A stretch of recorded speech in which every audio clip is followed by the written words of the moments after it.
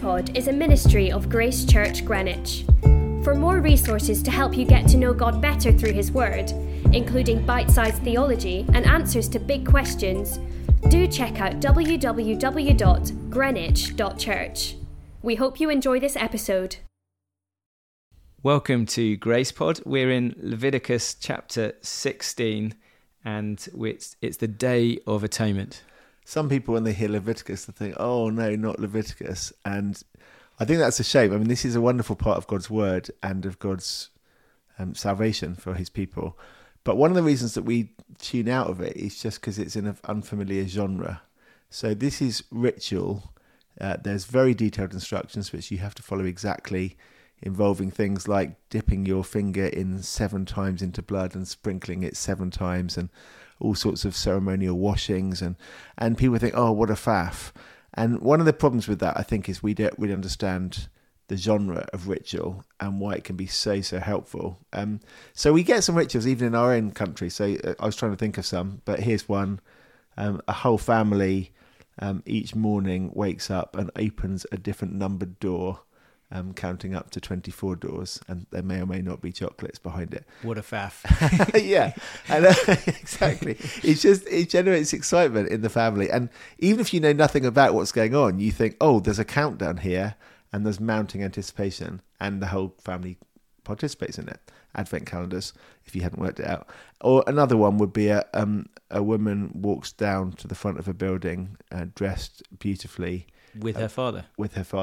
And then leaves with somebody else, her husband, with some more jewellery than she was wearing. Yeah, and this again, if you know nothing about weddings, this tells you a lot about them. It's for this reason, a man shall leave his father and mother and hold fast to his wife, and that theology is then embodied in a ritual. Now, we're only given 2 rituals for the church in the New Testament: baptism and the Lord's Supper. But here is one which finds its fulfillment in Jesus. But for 1,000 years or so, more than 1,000 years, the people of Israel are doing this every year. So there's something about a list of instructions which is not exciting if you just read it. You have to sort of enact it, or at least imagine it being enacted. And I'm sort of sad for people who are only listening to GracePod, because when we did this at Grace Church Greenwich, we enacted it. We had little cardboard tabernacles, and I set fire to the priest's clothes when we did it. And I don't know about you, the smoke alarms may not be able to cope with that when we do it tonight in Candlewater Library. But yeah, but actually to see it worked out, and imagine doing this every year and how much it will shape the theology. You can teach someone theology by saying something, but if you get them to act in a way that is consistent with that theology, it sort of embodies and helps us to get it. So I'm basically saying, if you think Leviticus is boring, you need to reenact it, and then you'll realise, wow, this is saying some very powerful things about God. Yeah. It'd be worth thinking of where we've got to in the Bible storyline, the scroll of time. And one of the things to notice is there's a connection between this and the beginning of the Bible overview, where we were in the Garden of Eden. Do you want to talk about that? Well, this tent, makes me think of Joel's sermon. Joel recently at Grace Church Greenwich was talking about 2 Corinthians, where the tent is used as a rather unfavourable analogy of a human body, and the tent of this body. And he brought out most people's hatred of camping. So I think he loves camping, but his wife's not so sure. So I'm thinking about that. But the tabernacle isn't that kind of analogy of tent. This is a glorious, glorious place, because the tabernacle tent is in lots of ways like the Garden of Eden, and it's sort of shaped like it because it has a curtain along the middle with cherubim embroidered in it, which is, if you remember, Adam and Eve are excluded from the Garden of Eden, and cherubim guard the way. So like the entrance to Eden has cherubim, the entrance to the inner part of the tent has cherubim. It has a lampstand, which people know the shape of the Jewish lampstand, but it looks very like a tree. It has branches on it, and that's not an accident, because it's like the tree of life with its different branches. It has, on the high priest's breastplate when he goes in, lots of precious stones, which are all the same sorts of precious stones as they're found in the Garden of Eden. I'm running out, but I suspect you have a list of them, Andrew, to help us with your list. There's some other ones to do with priests. So Adam was told to work and keep the garden, and those 2 verbs are used later of what priests are to do to guard the sanctuary. The east-west is a really interesting one. So they're sent out east of Eden, and whenever you go east, it's towards chaos and away from God. And we're going to see that the east-west thing, so they head west back into the Holy of Holies, into the lush paradise where God dwells. But so that's the obvious one. So that's what I missed out. And God lives there. Yeah, obviously God's omnipresent, but God's specially present with his people there, just like he walked in the Garden of Eden with Adam in the cool of the day. There's 3 stages. There's more that we could add, but you get the idea. This is the moment where, for the first time in the Bible overview, since Eden, humanity gets to walk back into God's presence in the garden. This is difficult for me. So I resonated with Joel's sermon because his tent analogy, camping bad, but here you got to think of the best ever tent and being with God, walking back into paradise, basically. But, okay, so that's what it's doing in the Bible story. Tell us what it's doing within the Pentateuch, by which I mean the first 5 books of the Bible, because it has a very significant place. Well, some people have noticed that the Bible is full of these sandwiches of symmetrical structures, and if you like them, you'll be very interested in what is the third of 5 books, which is Leviticus, Genesis, Exodus, Leviticus, Numbers, Deuteronomy. So Leviticus at the middle, and structurally, everyone agrees the middle of Leviticus is chapter 16. So we're kind of the middle of the middle of the middle, and so this is underlining what an important moment this is in the Bible storyline. And then the other key context that we get in the first couple of verses of our chapter tells us what has happened in Leviticus chapter 10, and it's being resurfacing and being brought to mind again. So just to set it out absolutely clearly, we're at the climax of the story in a way, because we're about to re-enter the presence of God, or at least the high priest on our behalf is about to. And it's like going back to Eden. So we've actually, for one person representing us, we've restored what was lost in the fall. And God's presence is being enjoyed. And this is going to be about how to do that. Chapter 10, Aaron's sons do this in the wrong way, and it's a tragedy. And they die because God's wrath. We read in chapter 10... the wrath of God came upon them, and they died. So, verse 2, the Lord said to Moses, tell Aaron your brother not to come at any time into the holy place inside the veil. In other words, it's not going to be safe to do it willy-nilly, however you want, casually. You got to do it like this. So it's a wonderful thing because it's being close to God. That is itself is a very dangerous thing, because for a sinner to be close to God means his wrath may break out against you. It's a bit like we saw at Sinai last week, that coming near the mountain was very frightening. So how can you be both sinful and close at the same time? And I think that's the equation. Sin plus proximity equals death. You can either keep your distance and be a long way from God and give up on ever being friends with God. But if you're going to be close to God, something has to happen to your sin lest you die. And so that's what the whole ritual is going to be about. Yeah. And one of the ways we've tried to kind of modernise or bring it up to date is that it is a cleansing ritual, but not literally detergent and dustpans and brush. The cleansing weirdly happens through application of blood. Now, I know that sounds odd, but this is the way God cleanses, is through animal death, which points forwards towards Christ's sacrifice. When we did the book of Revelation, one of my friends, who's a graphic designer, made a mock-up of a washing powder box. And Daz is a UK washing powder brand, but he made this box with Daz blood. And it was making exactly this point, that only blood can make you whiter than white morally before God. And there's various parts of the cleansing ritual. And the first thing is that the cleaners, i.e. the high priest, is going to have to scrub up himself, and so he has sacrifices made for himself even before he tries to cleanse the tabernacle. And he has special holy garments that he wears, but before he wears them, he's got to wash with water and then put on the special clothes.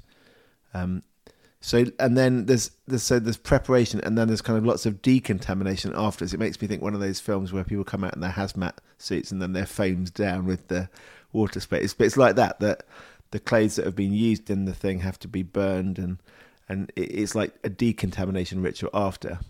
And there's a particular order for the cleansing. So the tabernacle has a holy place, which is kind of the living room where there's table of showbread and the lampstand and the altar of incense. And then there's a final room, which is God's throne room, the Holy of Holies at the end. And they start at the cleansing at the absolute hub of it.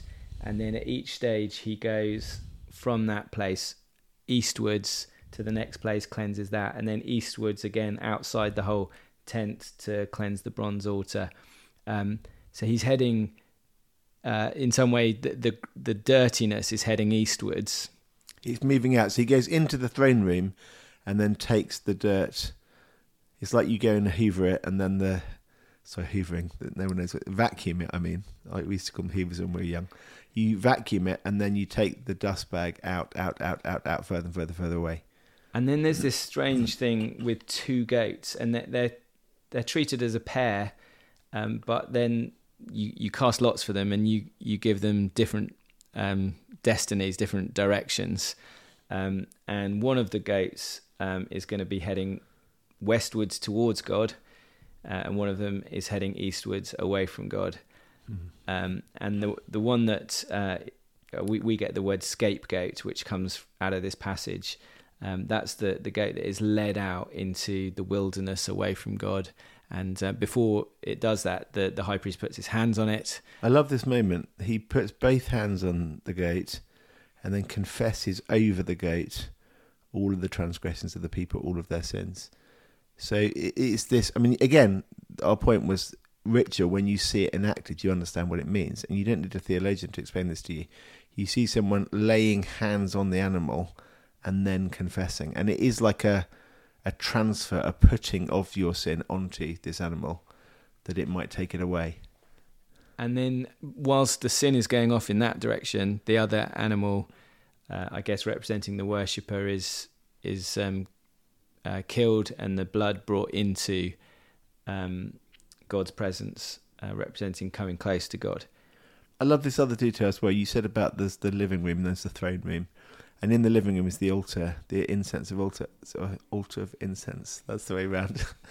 But what you have to do there is get a load of incense and make it really fine, and then throw it on the fire so that it makes loads of smoke, so that you can go into the throne room and not see anything. Because again, the symbolism of it is God's presence is very dangerous. If you were to see the mercy seat, I mean, you can't actually see God because His Spirit. But if you even saw the throne where He presences himself, it'd be too much for you. So you fill it with smoke first to make it safer. And it would be equivalent of wearing dark glasses or putting dry ice, something so that if something was going to be so piercingly bright, it wouldn't damage your eyes. That's kind of idea. And it's this idea, watch this space later in the Bible overview, because the clouds of heaven are a kind of a veil between our realm and God's realm, and we'll come across Daniel going through the clouds, and in Hebrews we'll think about Christ going through the clouds. So this cloud of incense is a little bit like where it's going to get picked up as a kind of veil that Christ will pass through when He goes into heaven. It's like the doorway to the throne itself. Exactly. It's a cloud doorway. That's cool. Yeah. Should we go for our parable? This was an idea to try and express what is happening with blood, but to do it in the analogy of the Hoover bag, the vacuum. And it was you can poke holes in it, but this was an attempt of ours to try and capture everything that's happening that day through the grid of the parable of the White House in the coal mining community. Shall I just read this out? Yeah, read it. If you've got ways to tweak it and improve on it, we'd love to. It's not perfect, but here we go. So a wonderful but scrupulously clean man came to live in a coal mining community. So this is the pure God living amongst an impure people. The people valued his presence, and so they agreed to abide by his once-a-year clean-up day. That's the Day of Atonement in Leviticus 16. The chosen special cleaner, high priest, though cleaner than the others, is still grubby and needs a scrub-up. also, he's not used to seeing such shiny white surfaces everywhere, so he makes use of a smoke machine to soften the glare somewhat, or the dark glasses. He cleans all the rooms, gradually sweeping from the inner to the outer rooms, and then the Hoover bag is taken a long way away. Everyone involved with the Hoover bag and the cleaning have inevitably got a bit grubby, so before they present a final gift to the owner, they scrub up again. And it's a public holiday, and everyone watches it, so the village remembers how serious their grubbiness is and how incompatible it is with the man's cleanliness. And those are capturing not just the idea of the cleansing, but the way that this is something for everyone to learn from and enjoy. Yes. And it's helpful, again, when you said that he cleans from the inner to the outer, it made me think of just when you're doing the washing up and how you're washing your dishes and you don't do the big pot and pan first because it makes all the water oily. You do the glasses first, which are already the cleanest thing because they've just had wine in them or water in them. But you wash glasses first and then you do the really dirty stuff. So you do the throne room first, which is the least dirty, and then you move out. But then there's the weird question, how come God's throne room is dirty in the first place? Because, God's not dirty, he's holy. And you get this verse, which I find really helpful, verse 16. Thus Aaron shall make atonement for the holy place because of the uncleannesses of the people of Israel, because of their transgressions, all their sins. And he shall do for the tent of meeting, which dwells with them in the midst of their uncleannesses. So you kind of see it from God's perspective. Exactly that's what your analogy captures, I think. Here is this very holy, very pure God, and he wants to live with people who are dirty, but he himself can't stomach moral filth. So what's he going to do? So it's sort of to make it possible for God to be close. The incompatibility of holiness and sin, as you said, the danger is death, or the other danger is God withdraws. And I suppose that, in a way, if that's the equation, sin plus proximity equals death. There's two ways of solving it. You either solve the sin or you just lose the proximity. God just is distant from you.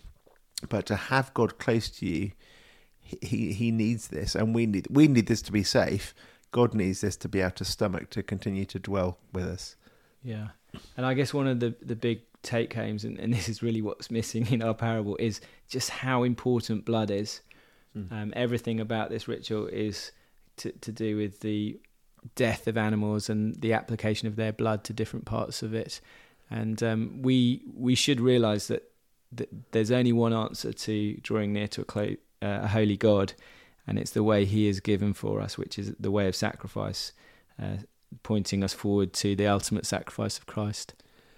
There's been a lot of controversy. Maybe Grace Pod hearers won't know about this, but in the last century, there was a big debate about the word for the mercy seat. So it's on the top of the Ark of the Covenant, there's this atonement cover, and the word, when it's translated into Greek, is the word hilasterion. And it comes a few times in the New Testament, this word, but it doesn't refer always to the mercy seat. It refers to the whole sacrifice that involved the mercy seat. And it's translated sometimes as propitiation and sometimes as expiation. And I think that doesn't really help, because neither of those are words that we ever use in the English language ordinarily. But the point is, expiation means this is the sacrifice that takes away sin. Propitiation means this is the sacrifice that turns aside God's anger at sin. And there's a big debate about it, and basically some people wanted to downgrade the word from propitiation to just expiation. It's not God's anger that's the issue. God isn't angry with us. It's just our sin that's the issue, because it makes us dirty. And I think you'd have to say, going back to the sort of root of it, this is where the word comes from. In the Old Testament, it is both, right? There's both elements. So the wonderful thing about the scapegoat is you confess your sins on this animal and you watch it take away your sins into the distance. As far as from the east is from the west, so far has he removed our transgressions from us. And yet, when Nadab and Abihu got this wrong back in chapter 10, God was angry with them, because sin is not just a detached thing. God is personally hostile towards evil. And I think therefore it's both. We need our sin to be dealt with, and we need God's wrath at sin to be dealt with. I remember a brilliant analogy this I heard about, and it was an illustration by Vaughan Roberts from Oxford, and he was talking about this verse in Romans about the propitiation, and he said, imagine someone came in overnight and spray painted the outside of this meeting room saying Vaughan Roberts is an idiot or something, or something ruder than that in spray paint. And he said, the next day I come in and I see it and I'm very upset. What do they need to do to fix it? Well, they could just get some paint stripper and remove the paint. Yeah, that hasn't solved it, he says, because you've taken away the offensive sin. You haven't taken away my anger at it. And this is both. So we need a sacrifice to take away our sin, and we need a sacrifice to propitiate God's wrath against our sin. Yeah. Now, one of the questions is the take home. What does this mean for us as New Testament believers? And actually, it's the book of Hebrews riffs on this whole passage and tells us that this is fulfilled for us in our high priest, the Lord Jesus. And would it be good shall I read a section of Hebrews 9, which shows how Christ has fulfilled this sacrifice, this rite, this ritual for us. You've been studying Hebrews, Andrew, so I'm going to give it to you to take away. I should say, just looking at the time, this would be our last thing probably for this episode. So why don't you tell us about Hebrews? So in chapter 9, he introduces Yom Kippur, the Day of Atonement, and then he says this: but when Christ appeared, verse 11, as a high priest of the good things that have come, then through the greater and more perfect tent, not made with hands, that is not of this creation, Christ entered once for all into the holy places. So Jesus went not into a tent, but into the true tent in heaven, not by means of the blood of goats and calves, as in Leviticus 16, but by means of his own blood, thus securing an eternal redemption. For if the blood of goats and bulls and the sprinkling of defiled persons with the ashes of a heifer sanctify for the purification of the flesh, how much more will the blood of Christ, who through the eternal Spirit offered himself without blemish to God, purify our conscience from dead works to serve the living God. We have the true Adam, the true Holy of Holies. He's gone into the true presence of God, and because of that, we can be confident that we are acceptable to God. Such a great note to finish on. Andrew, thank you, and thanks for listening. Do subscribe if you've enjoyed this. We'll be back next time to look at, where are we next time? We're at the spying out the promised land, I think, in Numbers. So see you next time.